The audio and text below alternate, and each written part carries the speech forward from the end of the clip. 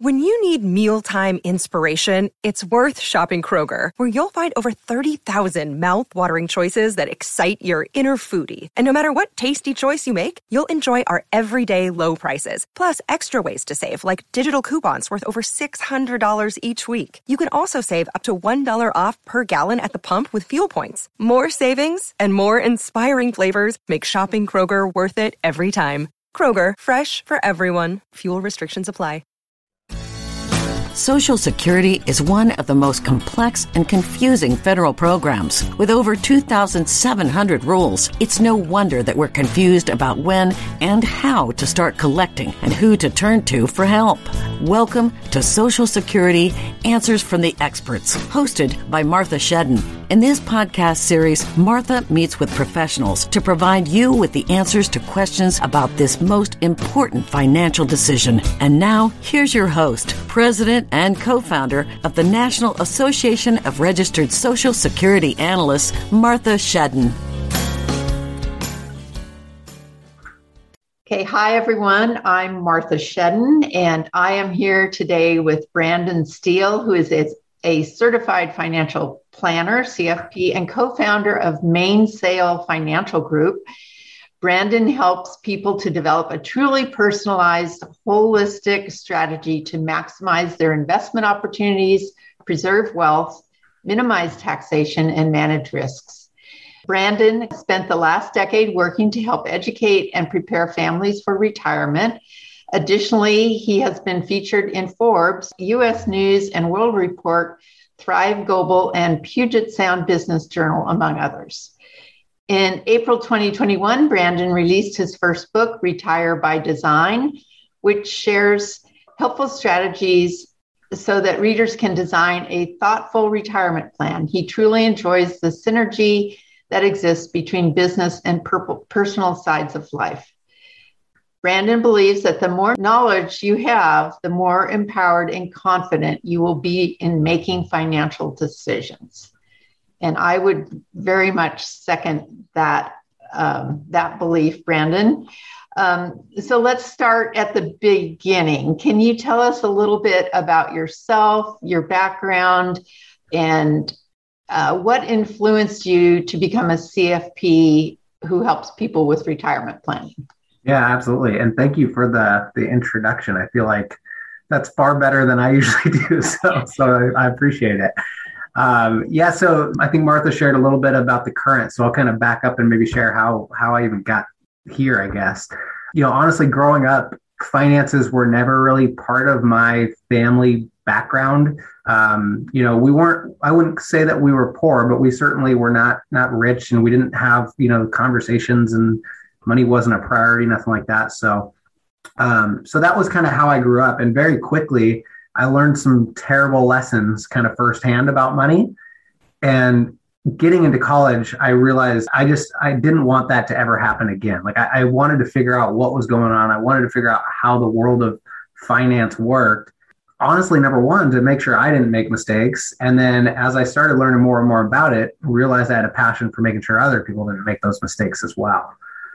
So after school, with an economics degree, my first interview was with a financial planning firm, and that was it. Like as soon as I learned it was kneecap to kneecap, sitting down with people and sharing my knowledge with them, I knew that was the path I wanted to go. Ended up starting with a big firm, and then, as Martha had kind of shared a couple of years back, we went the independent route. So we've been running our own shop here for a few years at this point. And it's just been awesome. I mean, to Martha's point, we're going to talk a lot about Social Security today. So things like that, having the flexibility to talk about whatever touches people financially, I think is what really drives a lot of my day to day. Well, great. Thank you. And I mentioned before the book that you just released, Retire by Design, and you talk about several ways that traditional financial advice will no longer work, and that this stereotypical advice needs to be broken apart. What is wrong with the way people have been planning their retirement? Very, very good question. And let me preface this by saying, if you are doing something, you are doing something better than nothing, right? Like if you're doing anything to prepare, anything to plan, it is always better than nothing. But as you might imagine, a lot of what we do is to help enhance or improve planning strategies. So I think a lot of the world is operating under this kind of old model of save 10% of your paycheck, put it all towards pre-tax. When you get to retirement, you can take out 4%, take Social Security at full retirement age. And there's not a lot of thought about like why they are making those choices or what that actually means for their future. It's just what's been kind of beaten into our heads for our whole lives. And the decisions we make just end up being a kind of a factor of that, I guess. Yeah. So again, it's great people are doing those things, don't get me wrong. But I think if we can step back and just take a little like introspection and a little more thought about what we're doing, everything that you are working so hard to put aside can just work that much better for you in the long run. Right. And there's such a combination between what you're saving, what you're taking out, with the sequence that you take out funds from which accounts. A considerable part of what you do is around Social Security strategies, I understand, and how different claiming options can play into this broader retirement planning. What are the most common issues and or mistakes that you see people dealing with when it comes to understanding their different Social Security options? Yeah, I think the most common is probably just taking it right out of the gate. I think most folks, when we get to retirement or when we get to that age where we want to retire, it's almost entirely based around Social Security. And so they say, okay, now that I'm retiring, I better take Social Security, whether I'm 62, 65, 67. Like there's not much thought about the actual benefit they might receive out of it. It's just, I'm retiring, time to take Social Security. And I think that, as you know very well, there's a lot more to that equation. Number one of the reasons that can be a mistake is not incorporating the rest of the picture. If we're looking at Social Security in kind of a silo or a vacuum, we're missing a lot of the rest of, how these things can work together if you have other assets. So I think that's really important. And then obviously too, the longer you wait, generally speaking, the more benefit you might get.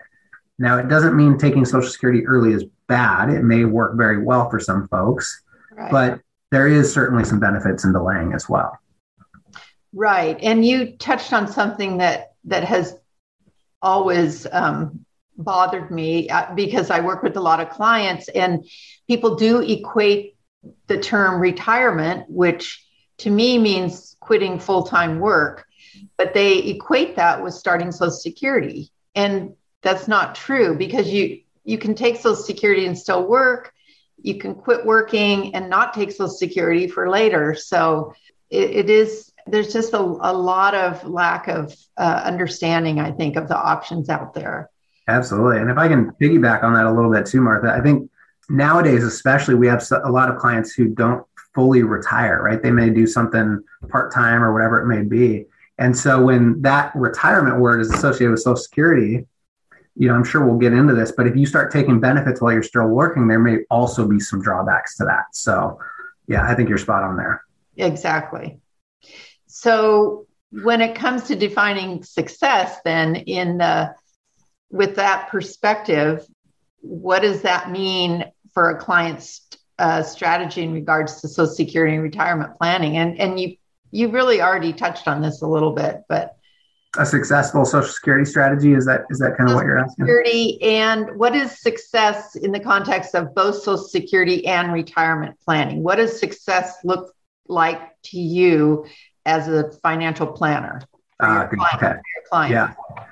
First and foremost is making sure they can accomplish their goals. So, above all else, like that's number one. Assuming that that's the case, I think the added benefit, hopefully, towards that is also saying, okay, what are some of the tax impacts and how does this fit into the bigger picture, right? There may be benefits to delaying that actually give you some tax benefits early on, and maybe you reduce your taxes later on because of the ways Social Security is taxed as compared to maybe your other assets. So, a lot of people, again, just like you had shared, they'll get to retirement. It's like, okay, now I've got to pull that trigger, but maybe don't understand the full tax impacts of doing so. And by just simply changing the way you use your different resources, may really minimize your tax bill all the way through end of life.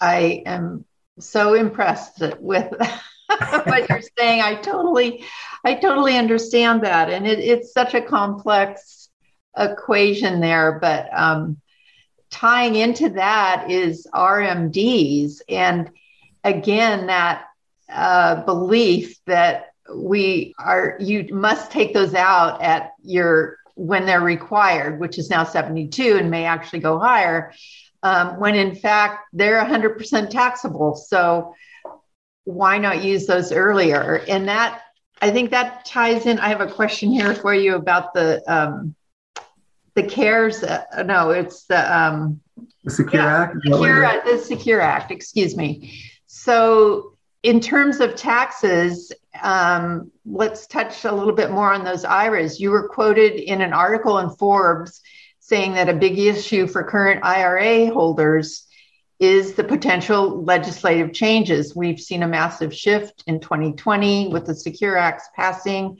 and how this impacts the estate planning intentions for those with IRAs. We may see higher taxes and more legislation to come. When you went on to talk about Roth IRAs, can you give us some more of your thoughts on that whole topic?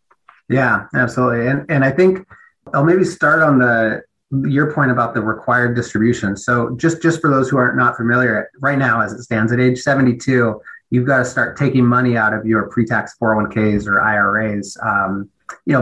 Essentially, you've had a tax break long enough. I think the IRS is kind of waiting, so they start forcing distributions that are taxable. So, a lot of our clients get to a point where they've saved up enough that they don't necessarily need the entire distribution that's being forced.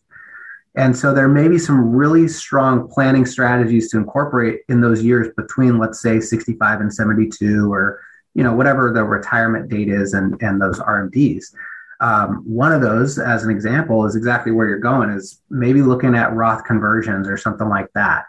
Because if you can maybe use those years, let's say you're not taking Social Security yet, and your income is lower, maybe you can convert some of your dollars to be tax-free for the future, right? Because a Roth IRA does not require, as it stands today, does not require any distribution during your life.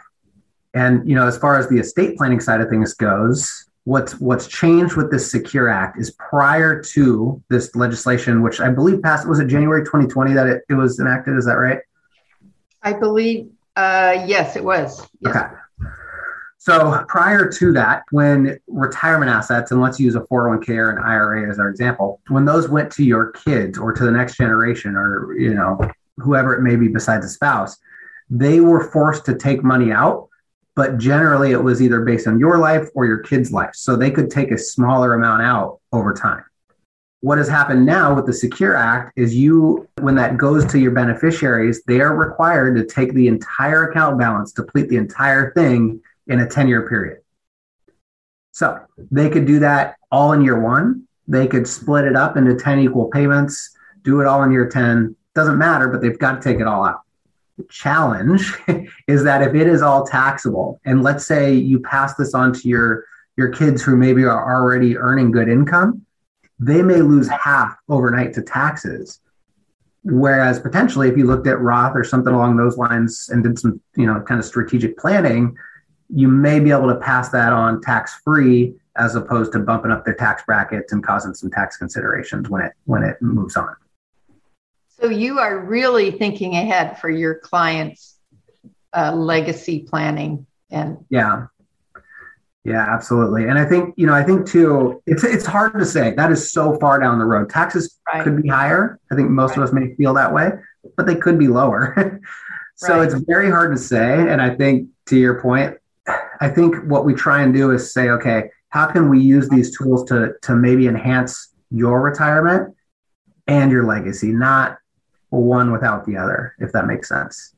Right. No, it definitely follows that if you're extending the longevity of your portfolio and the taxable accounts that are in there, that's really valuable. So in addition to the taxation issue, can you tell us what you understand about taxation of Social Security benefits as those relate to taxation of these retirement accounts? Mm-hmm. Yeah, definitely. I think this is really important. And, I think probably why we've gone back and forth, you and I have, Martha, on these strategies, because most people, I don't think, realize Social Security has tax consequences. So basically, if you earn above a certain amount of income, part of your Social Security benefit will be taxed. So essentially, and this ties in things like municipal income, it's not just your earned income either. So kind of keep that in mind. But generally speaking, if you're a married couple, I believe it's up to $32,000 of income. If you're under that threshold, none of your Social Security benefit will be taxed. If your income is between 30, that's pretty low, though. It is, right? I mean, I don't know the stat on the average Social Security benefit. I wish I had that on the top of my head. But really, I mean, that's only $2,500 a month in Social Security alone. Right. Right. So, you pile on maybe a pension or some 401k distributions or rental income or whatever it is. And you can imagine you can get up there pretty quickly. So there's that one threshold. And then for higher earners, there's a second threshold, but that's still not very high. Yeah. So the threshold you're talking about, so 32 to 44,000, I believe it is, as a married couple, is where half of your Social Security benefit will be taxed. And then if your income is above 44, 85% of your Social Security benefit will be taxed as ordinary income. It can be. There's actually ways to even, it's surprising because of course they don't just have one formula, they have another set of formulas, but it is true though, right, that only up to 85% can be taxed. Yes. And that's a real preference as opposed to our retirement account withdrawals. Yeah. Yeah. And I think one thing just to clarify, because I think people hear that 85% and get scared. It does not mean your benefit is taxed at 85%. Right. It means potentially 85% of your total benefit is considered income. Right. Okay. Yeah, that's a good one. You recently released a podcast titled, How Can I Protect Myself from Inflation? Mm-hmm. I think most people would think that they can't do very much about that outside of just having the most money possible. What are some things retirees and those approaching retirement can do to insulate themselves from inflation? Yeah, I think there's kind of two sides to that coin. One is on the investment side of the equation. So for that, I think it's important to be invested, right? If you are in cash and inflation starts really picking up, you're really going backwards and more significantly as prices get higher every year. So I think that's really important, is you want to make sure you're invested. If you're not, you're probably not keeping up with inflation, and things can get really, really tricky, especially if if you're earlier on in your retirement or gearing up for retirement. If you start to consider like what you may want to do on that investment front, one of the keys is that a lot of times hard assets will do well. So think like real estate, think gold, think commodities, like those types of broad categories. Generally, those do well as prices increase. And then again, more equities as well, because, as prices go up, generally equities will kind of follow that trend as well. For the short run anyway. There's some things to be cautious of, but generally speaking, one of the things to maybe be cautious of is bonds. And I think this is really important because I know that a lot of your audience is going to be close to retirement or in retirement. And I think when we get there, we instantly turn to bonds as kind of our safe spot. Right? That's another kind of long-held belief that you should switch into more bonds and fewer stocks. But when we have 20 or 30 years more of retirement, how is that going to work? Yeah, exactly. Well, and to kind of tie in the inflation side of it too, when inflation rises, what happens is interest rates rise along with that, generally speaking. And the challenge with that is that when interest rates rise, bond prices actually fall. And so your safe part of your portfolio may not be so safe, during this period when you really need it to kind of provide some stability for you too. Right. Yeah.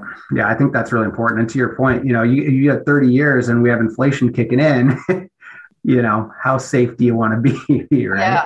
Yeah. It's these long held beliefs just really aren't applicable so much anymore to all of us. So I'm curious, what age do you start working with individuals for retirement planning?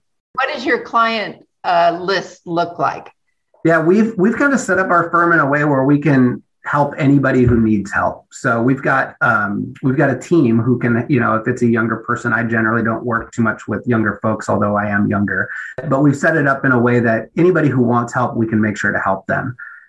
Myself, honestly, generally speaking, I work a little bit more with folks who are closer to retirement or in retirement.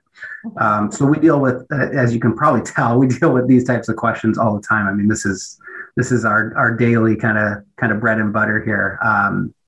But mostly folks who are closer to or in retirement, really starting to think about how do we create a distribution strategy? How does Social Security fit into that? How do we manage taxation? And, again, maybe some people are even starting to think about how to leave a legacy. Right.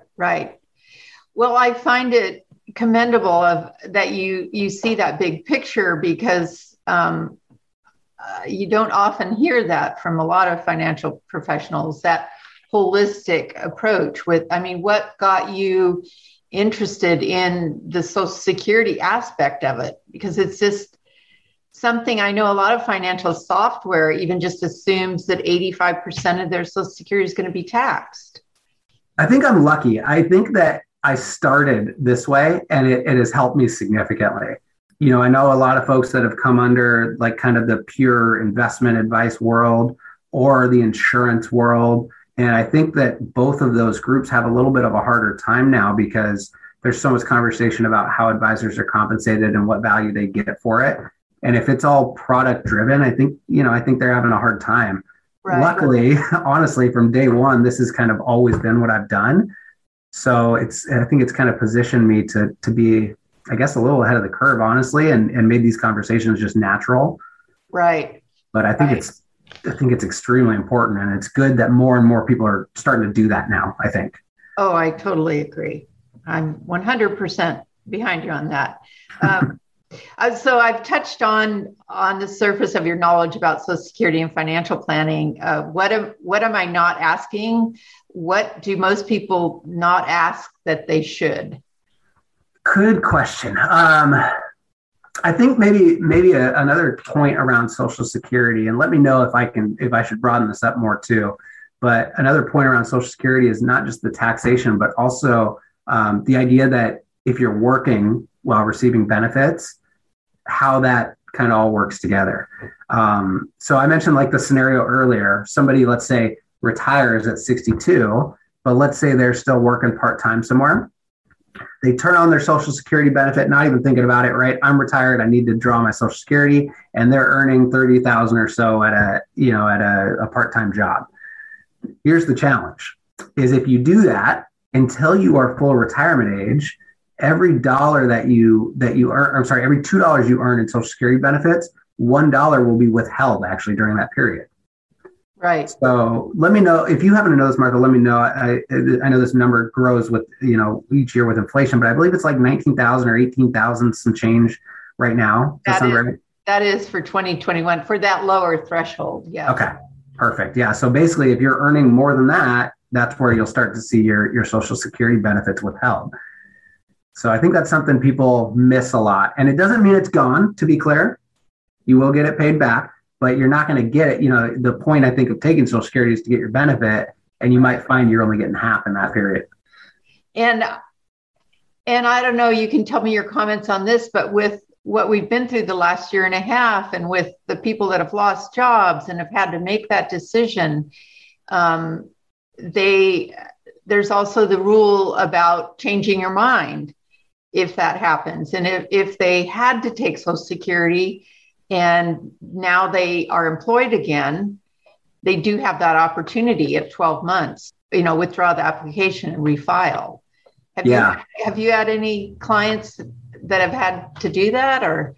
Luckily, I have not, but I'm sure there are a lot of people in those shoes. And I think that's a good thing to mention because we're talking so much about some of the pitfalls of Social Security. Yeah. So if you find yourself in this boat, but started them recently, you have a really good point. The good news is that if you are hearing something that may make you want to change your mind, you have that option within 12 months too of starting those benefits. So yeah, that's really good.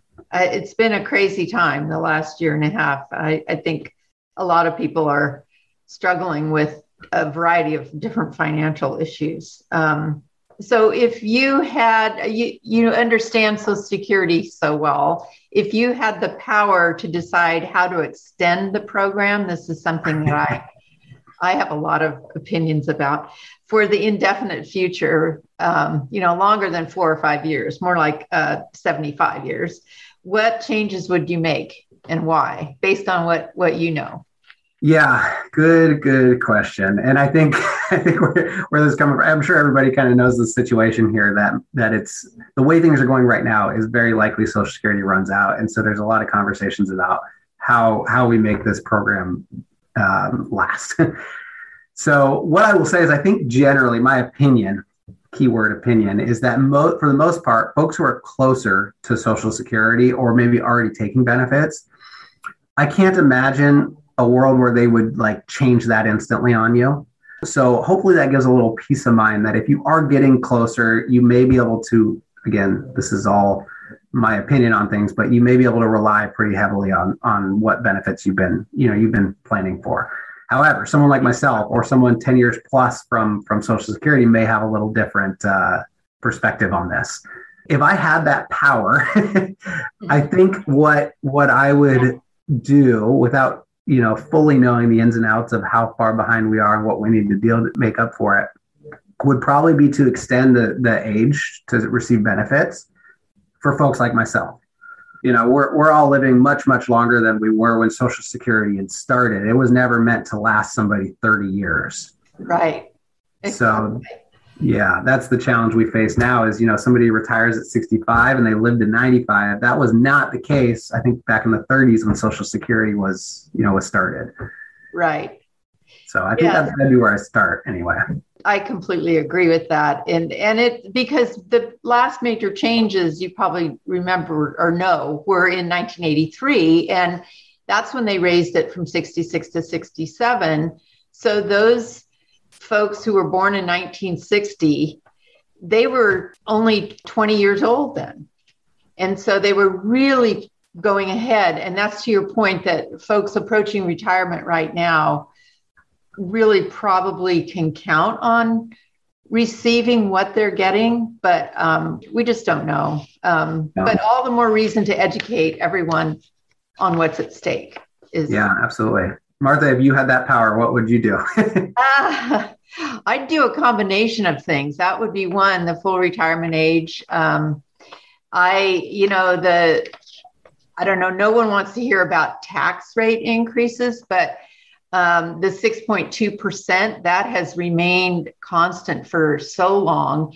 And up until that was adopted, it was changing every couple of years. So another pretty minor, less painful impact would be to raise that just by fractions of a percent over time.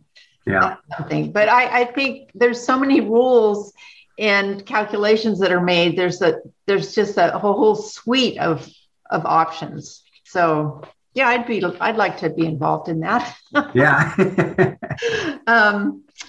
Based on your experience and knowledge, what are the top 2 or 3 most important takeaways for financial professionals helping their clients with Social Security and retirement planning? This is for those in your profession who may not be doing exactly what you're doing. Okay. I like this. It's funny. So we just actually hired an advisor just about a month ago. So, this is actually very, very relevant for me right now. I think just like the client side of it is making sure that you're looking at the whole picture. We've been working a lot with our advisors about making sure that, we look at Social Security as an analysis, but then say, okay, now how does that fit in with everything else? And really make sure that we're being thorough. just like what brings them value back, I want to make sure, advisors are doing the same thing to try and drive as much of that back as they can to their clients. So I think that's the biggest thing is just really taking the time. Don't just kind of hop into something and find the biggest benefit given their time horizon. Right. Look at the whole picture and really make sure that, everything's working together. Yeah, I like the term optimize that decision because it's not necessarily maximizing the lifetime amount. I mean, that's really impressive to see because it's so huge for a lot of people, but there's so much else involved in that decision. Yeah. And I think, Martha, if I can add one thing to that, I think, a lot of, I hope this comes out the right way, but a lot of the folks that we work with, a lot of folks that, many advisors work with, Social Security is not their biggest asset, right? And so when we look at Social Security in a vacuum without looking at how it impacts the rest of it, it's kind of like, stepping over a dollar to pick up a penny, right? It's like, if this is going to have an impact on the bigger nest egg, that's really what drives the retirement planning. We're doing a huge disservice not to look at this over here and how these things play together. Yes, that's exactly right. And with the whole taxation issue, and there's just so much. It's not possible without the software that can analyze all these things together. Well, we're winding down here. I think we've been talking for a while. It's been such a pleasure. I just want to give you a chance. If there's people who want to follow you or find you, does your company work remotely? Are you taking new clients? Where can people contact you? Yeah, absolutely. Yeah, we are taking new clients in this world of, COVID has, in all honesty, forced our hands to go a little more digital. So yeah, we work remotely with a lot of folks right now. But yeah, if you want to reach out to us, you can email me directly, Brandon@mainsailfg.com. You can follow us on social. We're kind of on all the platforms. We try and, I think because of my background about this educational knowledge, this financial knowledge, I try and share a lot. So we do a lot on YouTube. LinkedIn's probably the place that we post the most. So find me on LinkedIn and usually post something at least once a day with some education. So, wherever you get your information, I think we are. So. And you're in Washington, is that correct? Yeah. Right here in Bellevue, Washington. Great. Yeah. Well, thank you so much, Brandon. Is there anything more you want to add? I think that hit a lot of topics. So I really appreciate your time and your work on putting together some great questions there. I think this should be really helpful. Good. Great. Well, thank you so much. Thank you.